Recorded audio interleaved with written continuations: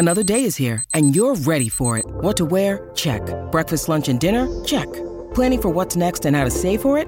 That's where Bank of America can help. For your financial to-dos, Bank of America has experts ready to help get you closer to your goals. Get started at one of our local financial centers or 24/7 in our mobile banking app. Find a location near you at bankofamerica.com/talktous. What would you like the power to do?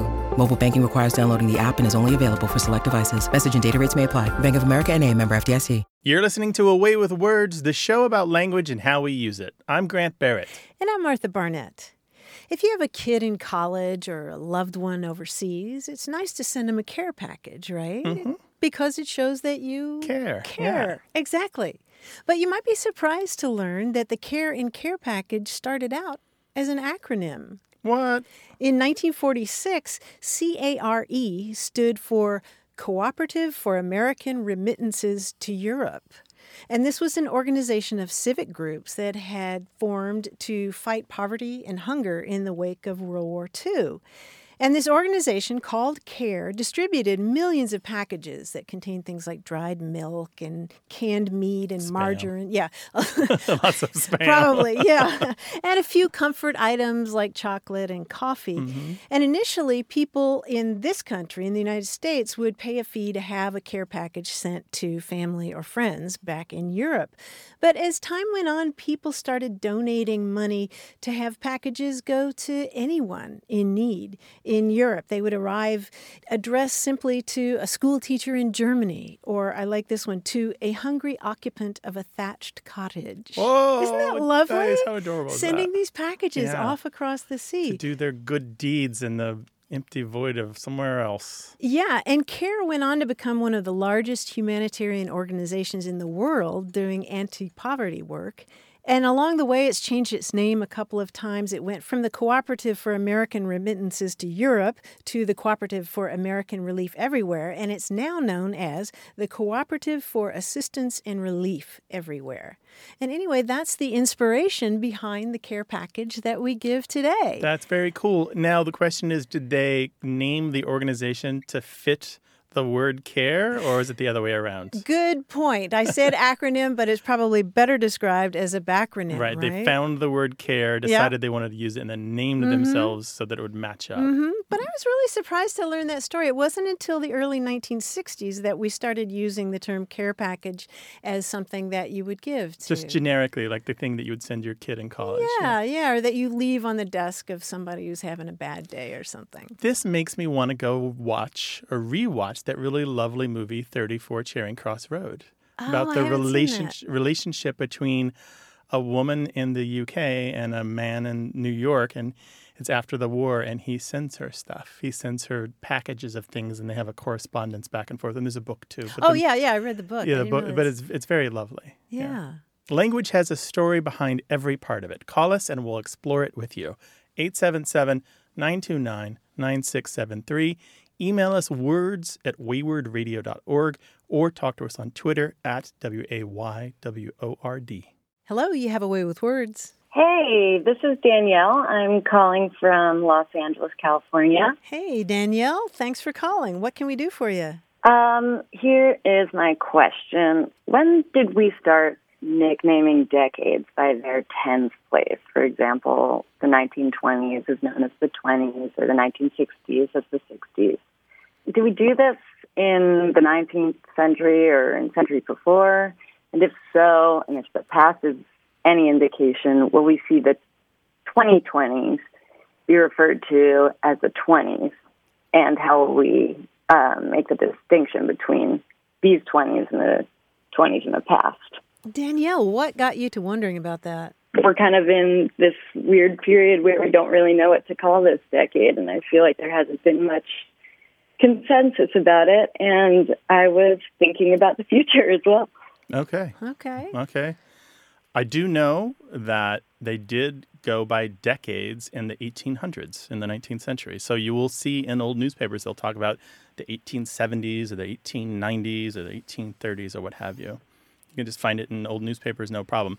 Prior to that, I've never seen it. I've looked, but it's hard. What I think what you probably would need is personal letters, wouldn't you say, Martha? That probably is where you're really going to get that casual speech. Yeah, where else will you get that documentation? Yeah, but so people have been abbreviating because we naturally round up to 10 or round down to 10, right? 10 fingers, 10 toes. We like round numbers as a species. I think every language that I've ever studied, their number system whatsoever, they like to round. They approximate, and some approximate a heck of a lot more than others. So yeah, it's been going on for at least 100 plus years, 150 years, 200. All almost. right. Yeah. Is that it? That's all you wanted? Well, no, I was wondering how we just make the distinction between, the decade that's coming up and the 1920s, because I feel like we kind of refer to the 20s as, the roaring 20s. Right. And I don't know exactly what characteristic will define this next decade, but before we know that, will we be referring to it as the 20s? Oh, right. As we did say in the 90s when we were saying things like, it's the 90s. Right, or the gay 90s from the 19th century. But that's a good question. Is this set of 20s going to be roaring, or is it going to be roaring at each other? Or a lot of ink has been spilled on this. This comes up so often, even in linguistic circles, because it's fun bar talk, really. As a linguist or a lexicographer to guess what's going to happen in a language. And frankly, it's a crapshoot. You don't really know. You don't know it till it's over. And there's no one person or organization that has a say in it. It's just whatever catches the world's fancy. Whatever becomes faddish and sticks. It seems like nothing's really stuck with the first decade of the... Yeah, exactly. Nothing did. Although what's interesting is people kind of call it the 2000s, and they don't mean the whole millennium. They mean just that first 10 years. Right. And one other thing that's happening, this is the strongest prediction that I've heard, and I think there's a lot of sense to it. We have this great era of 20-something. So 2020, the decade of 2020s is probably going to end up being the nickname of the 2020s.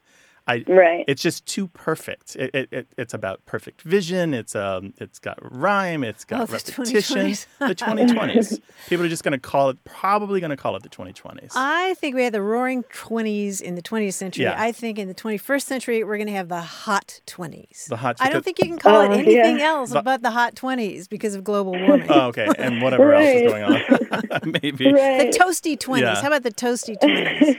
But these things are settled well after the fact. Some decades, for example, nobody calls the 1880s anything commonly, as far as I know. There's some decade names that don't really stick. The only ones that I know that stuck in the 1900s were the Me Decade, the Roaring 20s, and maybe that's it. Pretty much those are the only ones I can think of.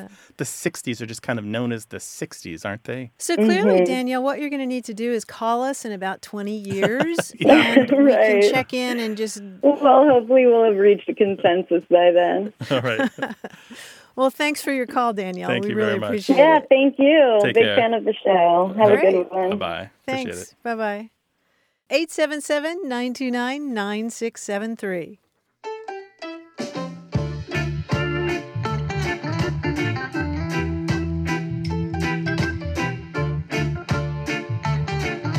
Some friends and I were talking about a friend who had a painful bout with shingles. Oh, yeah. That's that painful rash. Mm-hmm. The reason it's called shingles is actually pretty cool. It comes from the Latin cingulum, which means belt. And usually when shingles appears, it's a stripe of blisters that wraps around just part of your body, right about where you might have a belt. Oh, interesting. Isn't that wild? And then just got corrupted from the Latin into English? Yep. That's pretty interesting. Exactly. So it has nothing to do with shingles on a roof. Nothing. No. No, and what's actually really cool is that it goes back to an old Latin word that means to gird or surround. And you see the same root of cingulum in words like precinct, which has a boundary drawn around it, and cinch, like you cinch a saddle on a horse. Right, gotcha. Well, that's pretty cool. Yeah. How about that? Hit us up, words@waywardradio.org, or talk to us on Twitter @WAYWORD. Hello, you have a way with words. Hi. Hi, who is this? Aya. Aya, where are you calling from? Virginia. Virginia. Well, welcome to the show. Do you have a question for us, Aya? I wanted to know if high and dry is a good thing or a bad thing. Is high and dry a good thing or a bad thing? Well, what got you to wondering about that, Aya? Because a week ago we called one of our families and we asked them if they're high and dry because there was a storm coming. Oh, okay.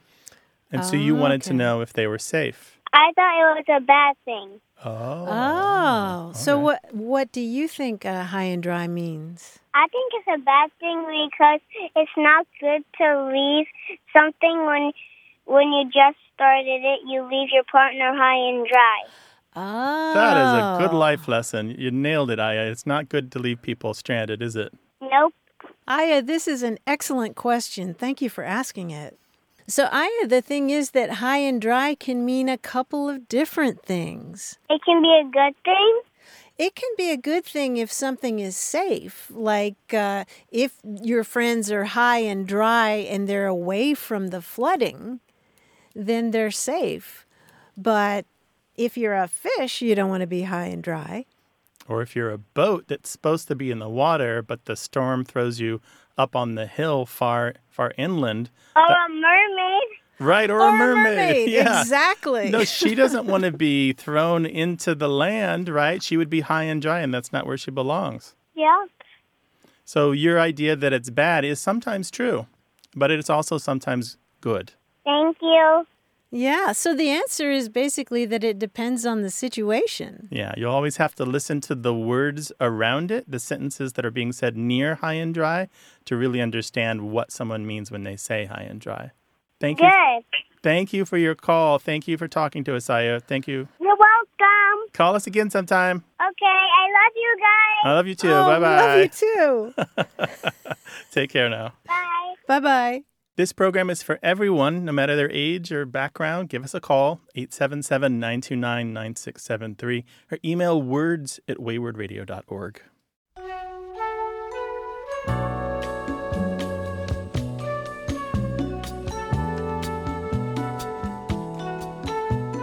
We talked on an earlier show about slang terms for walking someplace, Right. Rather than taking a car or a bus. Like Shanksmare and Yes. Chevrolegs and things, Pat and Charlie. Yes.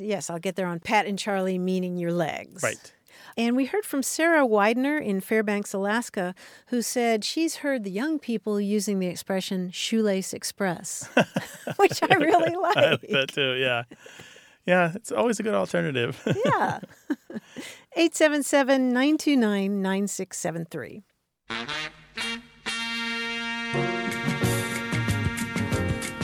More about what we say and why we say it as A Way with Words continues.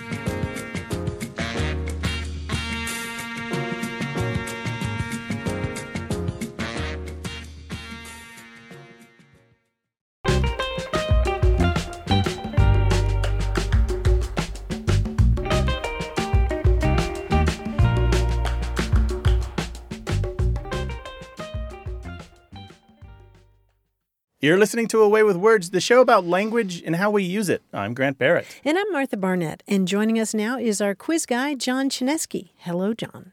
Hey, Martha. Hey, Grant. Hey, bud. What's up? We have done quizzes, all sorts of quizzes here. We've done quizzes about monkeys, bees, dogs, all sorts of animals. I thought maybe it was time to do one about cats. Now, I don't particularly care for cats, but that's okay because What? cats don't particularly care for me because I'm not a cardboard box. Anyway, I'll give you a snarky feline clue to a word that starts with C-A-T. You give me the word. For example, cats are really stuck in the 20th century. They don't even order merchandise from websites. They get their clothes from where? Catalogs? Yeah, catalog. Right, yeah. Now, here are more, unfortunately. When cats visit Paris, they pretty much only like to hang out in what famous underground landmark? The catacombs. The catacombs, right.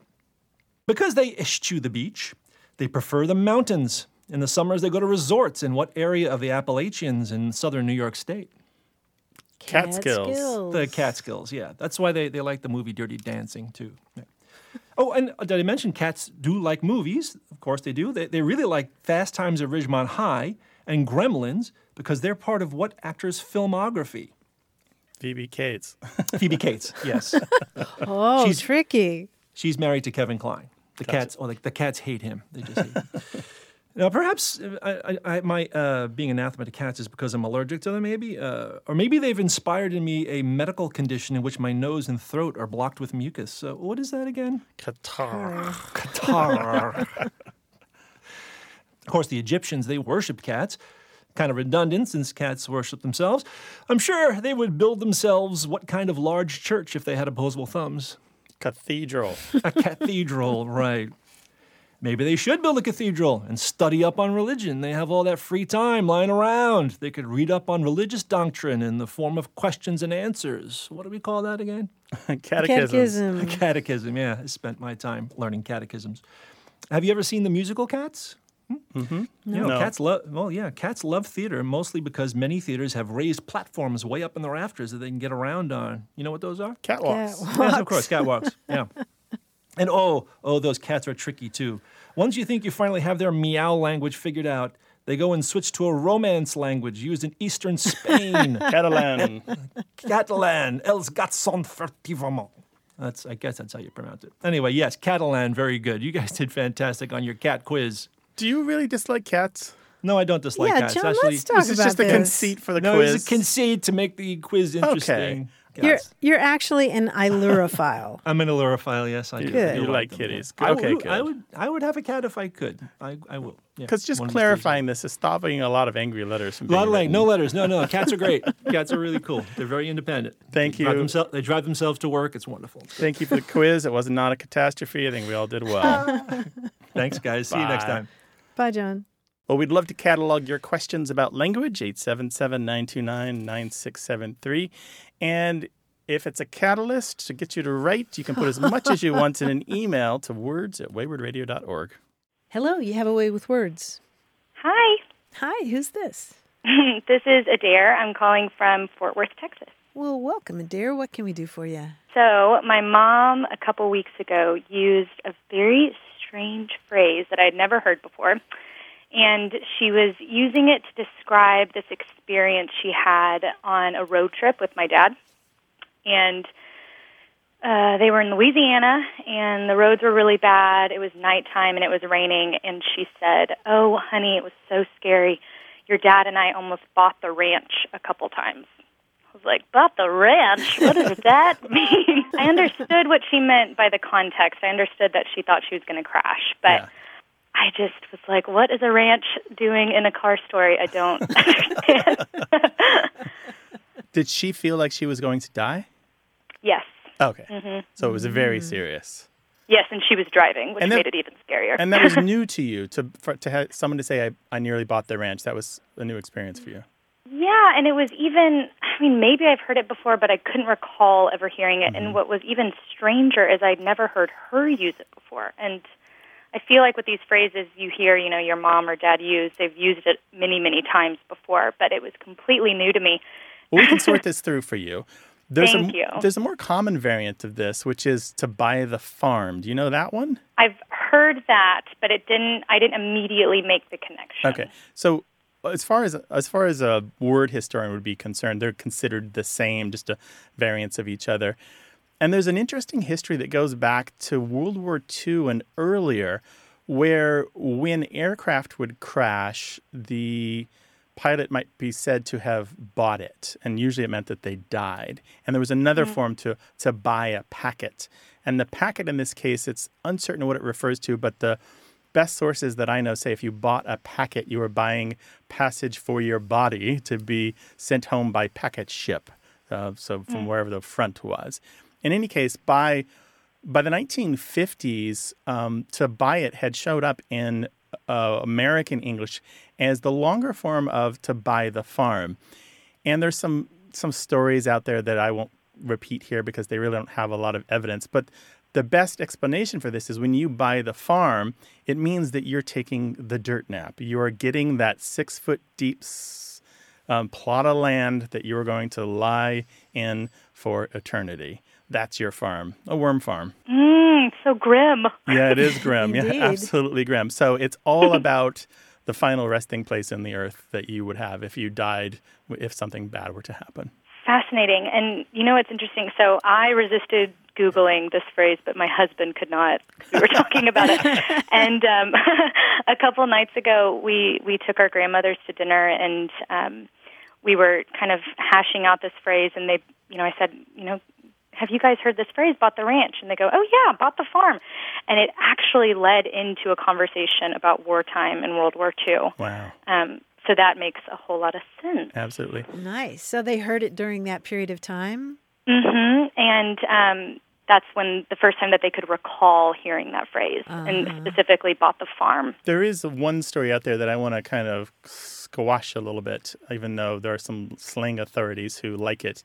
And it's the idea that the term comes from that if a plane were to crash on somebody's land, say a farmer's land, then the ruin caused would allow the farmer to sue the military or the Air Force and then get reparations in order to pay off their mortgage for the land, which is entirely too complicated for that to be the truth. And it really is just about that plot of land, which can jokingly be called your farm or your ranch, which is where your body lies with the tombstone above. Wowza, what an interesting phrase. I knew you guys would think of something. Adair, we're so glad you called. Thanks We're glad your mom's Thank okay. you. Yeah. Tell her hi for us. No, she's fine. She just gets nervous driving at night. Okay. Well, tell her hi and everybody else, the grandmothers. Take care. I will. All right. All right. Thank you guys so much. Okay. Bye-bye. Bye-bye, Adair. Bye. 877-929-9673.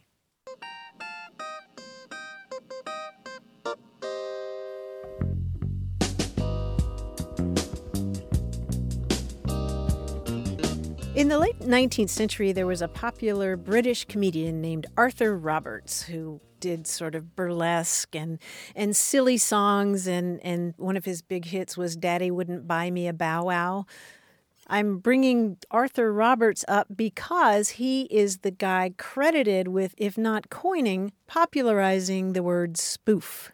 Oh, spoof as Spoof. a gag making fun of someone else? Well, or a trick or a hoax. Okay. Nobody knows exactly the game that he popularized or invented. Is not a card game, but some kind of game that involved a lot of nonsense and trickery. Okay. And that's where we get the word spoof. And the reason I'm thinking about the word spoof is because I got neighbor spoofed. Spammers will take your phone number and they can program their caller ID to make it look they spoof like it. They fake it, yeah. Yeah, they fake it. And so I got a call from a very nice man who said, "Did you call me?" And I said, "No."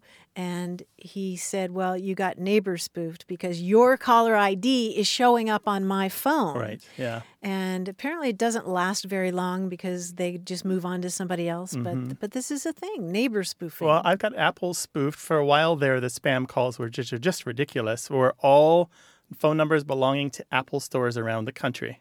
Really? Which you might actually want to answer because you might be thinking like, oh, that's Yeah. weird. Why an Apple store would be calling me? I'm an Apple user. Maybe there's some reason that they would be calling me. But yeah, they went kind of around the map, and I just got them boom, boom, boom, one after the other. Oh, gosh. But yeah, that's the story with neighbor spoofing, too. If they're calling you, they're calling with a number that looks like it could be your neighbor, somebody in Right. the same area. Yeah, same area code. Area code and all that. Technology gives us the good words and the bad. 877-929-9673. Hello, welcome to Away with Words. Hi, this is Lacey from Virginia Beach. Hi, Lacey. Welcome to the show. What can we do for you? I just wanted to share a phrase that my in-laws use a lot. My husband and his family are from Lebanon. So in their home, Arabic is their first language. And a phrase that is used a lot that I wanted to share is yatborni. It means, literally, the translation is, may you bury me, which is interesting, but it's used in the same instance that we might say something like, maybe to a child that's like really, really cute. You would say like, oh, I could just eat you up, or, you're so cute, you just kill me. It's that same kind of idea, that sentiment of just like a baby or a child is really adorable and you just can't stand it. And it sounds maybe a little morbid, may you bury me, but it's really kind of a blessing of long life. Like, may you outlive me, may you have a long life, may you bury me. So that's yatborni. Oh, that's lovely. And is that just apparent to a child, or could you say that to any cute little child? Any cute little child, and it's not necessarily children, but it's definitely that term of endearment. It's kind of just adorable, it's kind of synonymous with just almost you just can't stand it. It's just so cute, is kind of when you would use that. And so your husband uses this with you? Sometimes with me, but we have been hearing it a lot more often because we had a son about 9 months ago, the first grandbaby for my husband's family. So definitely the baby hears it a lot from his grandparents and from my husband and myself sometimes as well. And your husband's family, they're from Lebanon. Lebanon, okay, right. Gotcha. And is this used in other parts of the Middle East, perhaps nearby countries like Syria? It may be. There are, in a lot of different places where Arabic is the primary language spoken, a lot of times the language may be considered the same, but the dialect may be a little bit different. So I imagine there are other, areas, maybe Egypt, that have a very similar, if not, the same kind of sentiment shared. But, Say it one more time for us, will you? Yapburni. Yapburni, something like that. Is there kind of a glottal thing happening at the first syllable? Yeah. After the yut, there's a little symbol. If you see it written, and it kind of means a kind of a harsh stop. It catches in your throat, kind of. Yeah, a little bit. So like Yapburni, like Borne is maybe how I would spell it phonetically.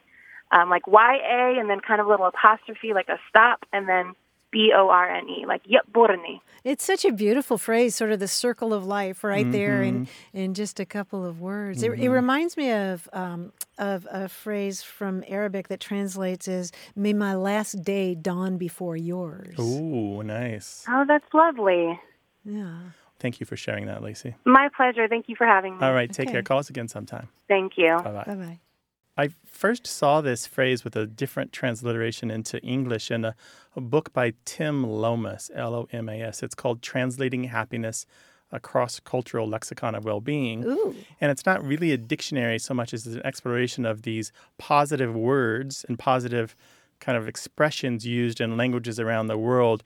And he's really looking for this kind of language that can demonstrate to you a little bit of hope, right? The language that you can use that suggests that the relationships that you have with people are bound by love more than they're bound by conflict. And I really enjoyed that perspective. It's Translating Happiness by Tim Lomas. What are the expressions that your family uses to express something really powerful?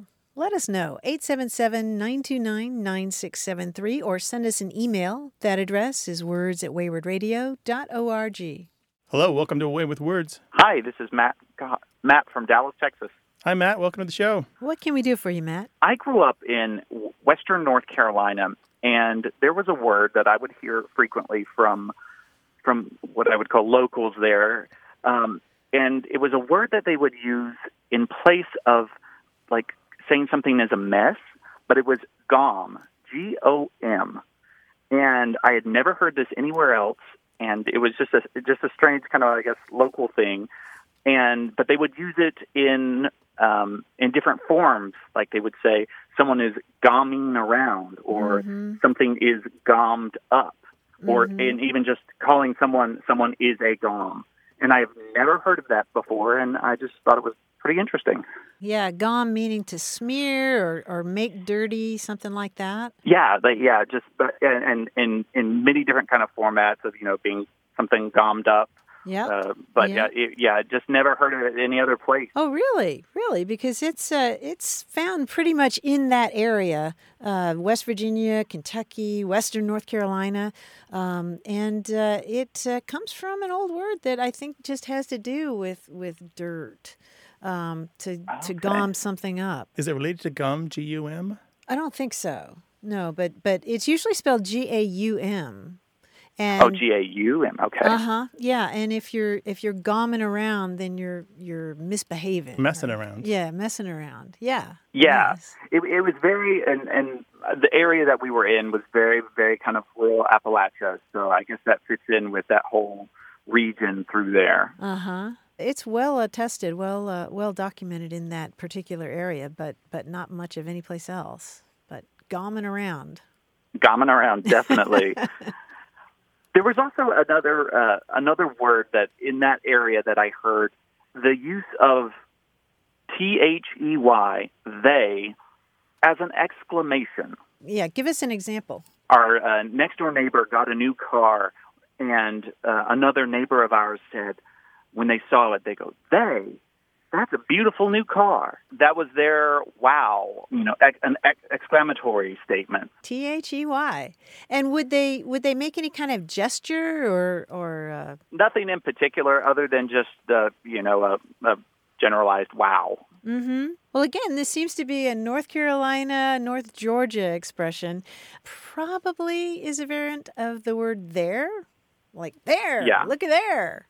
Something like that. Okay, yeah. Sometimes people say, they God, or they Lord, or something like that. But okay. Yeah, an expression of amazement that you don't hear much of any place else. There are a few places in English where we do use there and here as interjections like that, right? Yeah. We'll say, there, I'm all finished. And I don't mean there in that spot. It could be something that's far away from me. Or here now, what are you doing? Yeah. Right? Yeah, or my father was from Western North Carolina, and he would say, here. Here. Here. Like like that. that. Yeah. Oh, yeah. Would you hear that? Yeah, I've actually heard that, definitely. Well, cool, Matt. Thank you so much for your call. We really appreciate it, buddy. All right, thank you very much. All right, take care. All righty. Bye-bye. Bye-bye. Bye-bye. 877-929-9673. Email words@waywardradio.org or talk to us on Twitter @WAYWORD.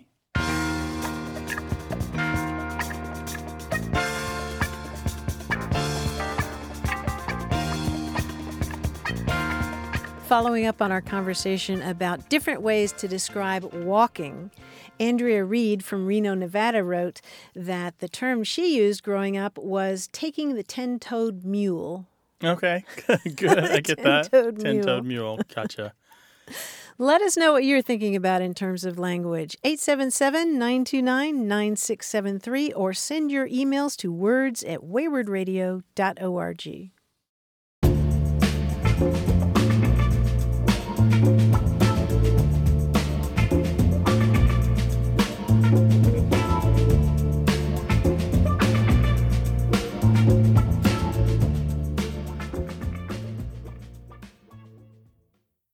You're listening to Away with Words, the show about language and how we use it. I'm Grant Barrett. And I'm Martha Barnett.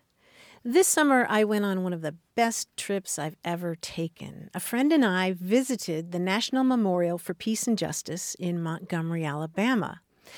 And there we learned that between the years of 1877 and 1950 in this country, more than 4,400 African-American men, women, and children were lynched by white mobs. And this new memorial there is a way of preserving their stories. And I have to tell you, Grant, it was one of the most profoundly moving, incredibly eloquent works of public art I've seen anywhere.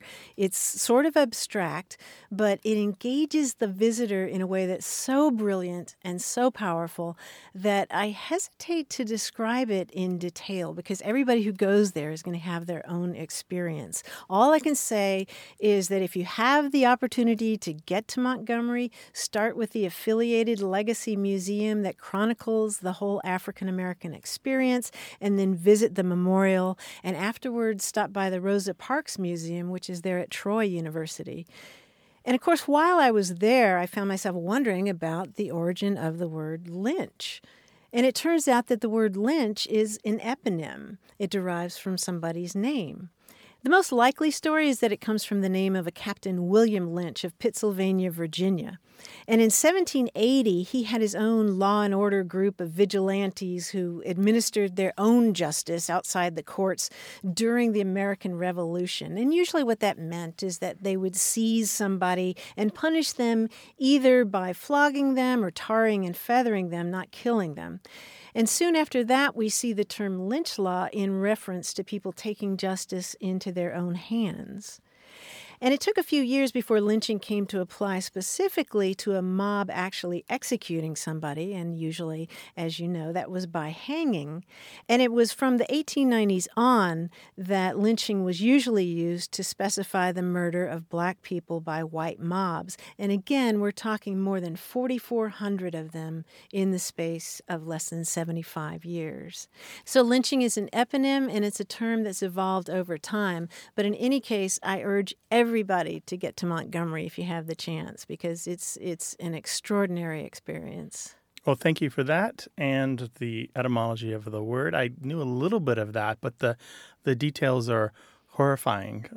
Language is lovely, but also unlovely in places. The English language is a record of beauty and cruelty. Mm-hmm. This show is about all parts of language, the good and the bad. Give us a call, 877-929-9673, or email us words@waywardradio.org. Hi there, you have a way with words. Hi, Martha. This is Joseph Park from San Diego. Hello, Joseph. What can we do for you, Joseph? Yeah, in high school, I moved to Hawaii, and I was exposed to the local vernacular Pidgin English. Mm-hmm. And one day I was sitting inside of a surf shop, and I heard somebody say to the owner, "Bumbai, I come back." And I later discovered that the word Bumbai means sooner or later. And I thought it was just really, really interesting that they actually have a word that means sooner or later, and that's how they used it. But I never found out where the origin of that word was. Uh-huh. Did you ever see it written out? Yes, I actually ended up looking it up to find what the word meant, and it's spelled Bumbaye. Mm-hmm. Mm-hmm. And where did you look it up? Well, when I moved to Hawaii, someone had given me a little local, I guess their version of a dictionary. It's called Pigeon to the Max. Mm-hmm. And it kind of had the Hawaiian pidgin words with kind of the common English translations. Gotcha. Is that two words, Bumbai? It's usually written as one word. One word. Uh-huh. Yeah. Okay. And sometimes spelled Bumbai. You know what it is, though, Joseph? It's a contraction of by and by. Huh. And you should be able to slot by and by in most of the Hawaiian Creole sentences that you read or hear, and it will kind of more or less make sense. Often it's translated into regular English, mainstream English, as eventually or when some time has passed. Oh, okay. Yeah, so you might say, Bumbai, we go beach, meaning eventually we'll go to the beach, or sooner or later we'll go to the beach. There's a story called Da Word written in Hawaiian English by Lee Tanucci, and he's got this interesting little passage in there where he talks about the kind of variations on Bumbai. And one of the things he says that it kind of is the thing you tell kids, Bumbai would be mean never, basically. You leave them a little bit of hope, but actually you're not really ever going to come through. And the other one is because of. So sometimes it's a consequence of action. So something happened, Bumbai XYZ happened. So A happened because Bumbai B happened. Huh, that's interesting. Yeah, I never knew that. Yeah. So pretty simple. Yeah. I just, like I said, by and by I'm somewhat familiar with. Never made that connection. Yeah, there you go. Yeah. But there it is. Well, thank you very much. Joseph, what was that book again? I think our listeners may want to know. Yeah, it's a hilarious read because it's very tongue-in-cheek, but it's Pigeon to the Max. Pigeon to the Max. All right. Thank you so much, Joseph. Call us again sometime, all right? I will do so. Thank you very much. Take care. Bye-bye. Bye-bye. Call us with your language question, 877-929-9673, or send it an email to words@waywardradio.org. I came across an expression the other day that describes the action of doing something really futile or really foolish, and it's barking at a knot. Do you know this one? No, I don't. Barking at a knot. At first, when I read this, barking at a knot, which I found in a dictionary of old cowboy slang, I can picture this, a dog looking at a knot, wanting to untie it, and just barking in utter futility. Like as a chew toy kind of thing. Yeah, maybe. Or just some kind of, there's no way you're going to untie a knot by barking at it. But it's not the rope? Well, it's the tree. After some... Because the dog is imagining the knot is like a raccoon that's been treed. That's it. But it took me a while to figure that out. I finally found a letter by James Wyatt Oates from 1914 where he talks about as foolish as a pup barking at a knothole. And that's when I realized that it's not a tide knot. It's a knot in a tree. Because he thinks there's something up the tree, but there isn't. Or maybe there's something in the hole. I don't know. Yeah, but just standing there barking and barking So and it's about futility, doing something. Yes. There's going to be no result no matter how hard you try. Yes, it sounds like a video you might watch on YouTube Right. for a while. This dog just cannot succeed. Well, it reminds me of the ones that have made the rounds. There's a really well-known one of a little kid, maybe 2 or 3, trying to drink from a hose. And he holds the hose, and every time he bends his head down to drink the water, his hand moves it just out of the way. And he comes back up, and the hose goes back into place. And he goes down, the hose is gone. And he can't coordinate his head and his hand to get that water in his mouth. So what phrase are we going to take from that? Well, language is rich and deep and wonderful. Call us about your parts of it. 877-929-9673. Hello, you have a way with words. Hello, good morning. Good morning. Who is this? Malia. Malia, and where are you? I'm in San Diego. Well, welcome to the show. How can we help? I have been always curious to know why this blanket is being referred to Afghan. I come from Afghanistan, and when I was a student in 60s, and then I returned back in 80s, and always this blanket has been referred to as Afghan blanket. And I want to know why it's being labeled Afghan. What is the source of this labeling? So you're talking about this blanket here in the United States that's made out of yarn that is crocheted with a kind of a loose pattern, right? With kind of space between the items. Yes. Okay. Mm-hmm. Yeah, and there's a long tradition in Afghanistan of creating beautiful textiles, right? Correct. Like rugs. And they often have those repeated squares or abstract shape, things like that. And as far as we know, from the mid-19th century on, people have referred to these crocheted blankets as the same thing, apparently inspired by that same kind of rich textile tradition. So it's more about the pattern than it is about the way that the blanket is made, right? Oh, definitely. Yeah. It's about borrowing that motif, that repeated geometric motif. Right. Yes. Well, Malia, thank you so much for your call. We really appreciate it. Thank you. I appreciate for the explanation. All right, take care. Okay, Bye-bye. thank you. Bye-bye. I can't help but thinking about China, how we call this thing that many of us have in our homes by the name of a country. Right? The China that you might eat off of or China, eat your soup out of, right? Yeah, there you go. Yes, something kind of exotic. There's a few, and of course there's tons of food items like this where we've just borrowed a country. French fries aren't French, as we all kind of know at this point. Right. 877-929-9673.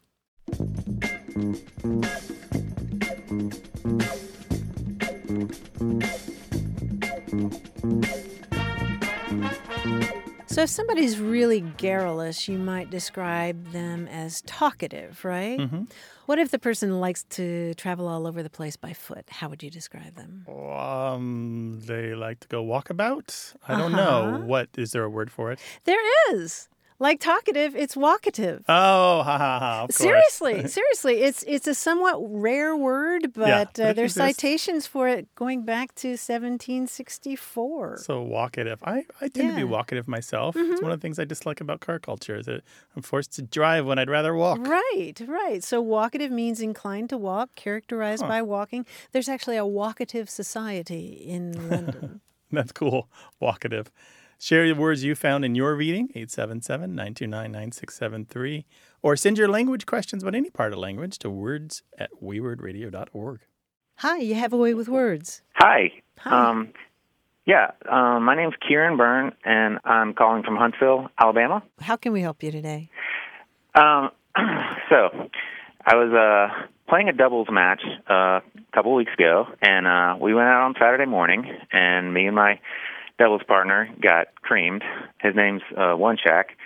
So we're walking off the court, and I said to him, because he played terrible, "Man, you really laid an egg." And he said, "What does that mean?" And I said, "Well, it means you were terrible." And he said, "Yeah, but, where does that come from?" So I'm kind of calling on behalf of One Shack and asking, where did that come from. So doubles tennis and a guy named One Shack. So you told him that he really laid an egg when he performed poorly at tennis. I did. And did he achieve any score at all, or was it big fat zeros everywhere? Well, he's usually a really good player. I suspect the real reason he played so poorly on that day was he was a little bit hungover from Friday night. Uh-huh. All right, there's a long history of some kind of egg being used to mean no score or poor performance in sports. And actually, the earliest use that I know of goes back to cricket in the 1860s, and they called it a duck's egg. And because you might put these big, nice oval O's up on the scoreboard that kind of were the shape and size of a duck's egg. Over time, in the United States, it turned into a goose egg, but still meaning the same thing as zero. And somewhere along the way, there was a new tangent where we just talked about laying an egg, extending the metaphor a little bit. We talked about laying an egg. And the understanding was the egg wasn't just an egg, but it was a rotten egg. And so it transformed into not just no performance, but bad performance. I like that better. Yeah. So your bad performance was not only did you lay an egg, which is unnatural for a human, but you laid a rotten egg. And we all know those stink and they emit the sulfurous smells and so forth. That's exactly what I was trying to convey to him. Good. Gotcha. Very, very good. All right. Well, I'm glad to hear that. But it's really common. It's even now you will hear sports announcers in pretty much every sport that I've ever watched talking about posted an egg or scored an egg or had an egg in the result or something like that. Oh, okay. Yeah. I will relay that to One Shack or Shaquan or okay. Yeah, all right, we'll give our best to One Shack, will you? Thanks a lot. All right, take Joe, care. thanks for calling. Bye-bye.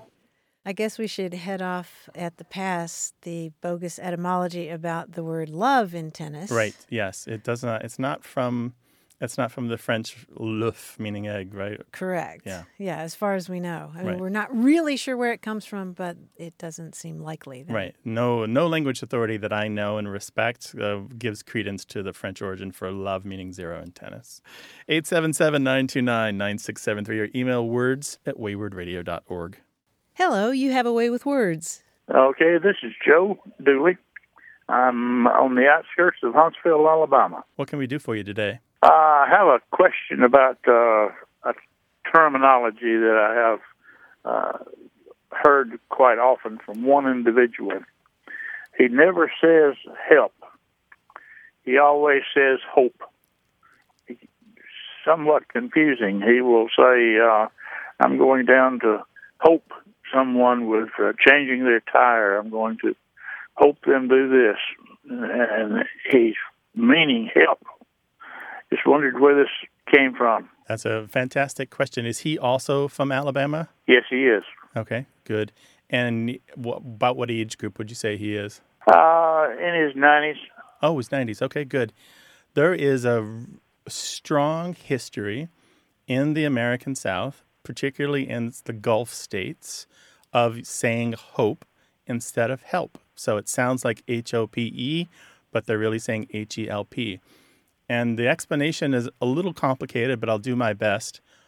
One of the things that happens in part of the American South is people drop their L's in that word. So it sounds more like hep instead of help.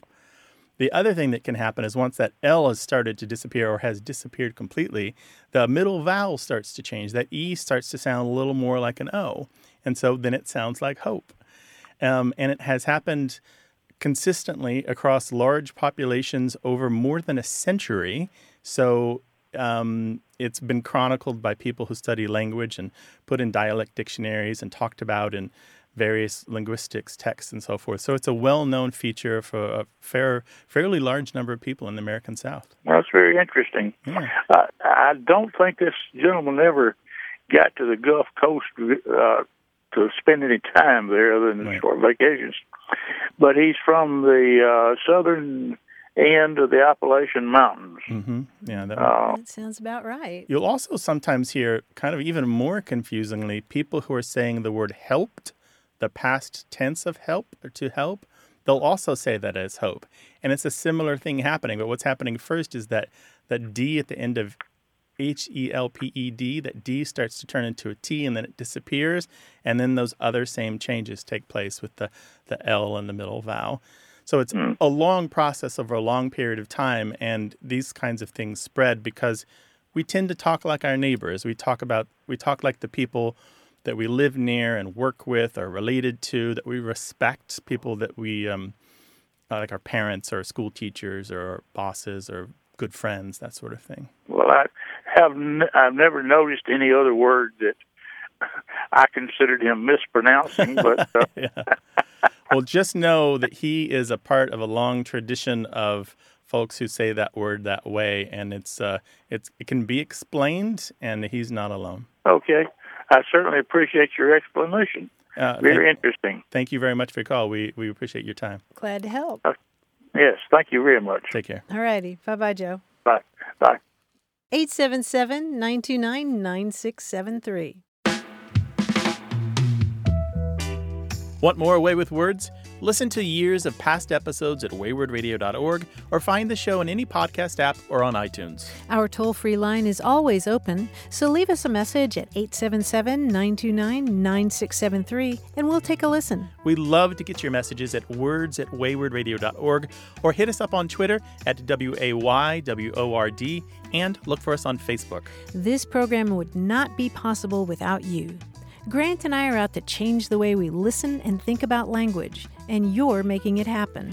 Thanks also to senior producer Stephanie Levine, director and editor Tim Felton, director Colin Tedeschi, and production assistant Emma Kelman in San Diego. In New York, we thank quiz guy John Chinesky and that master of keeping it real, Paul Ruist at Argo Studios. Away with Words is an independent production of Wayward Inc. From the Recording Arts Center at Studio West in San Diego, I'm Martha Barnett. And I'm Grant Barrett. So long. Bye-bye.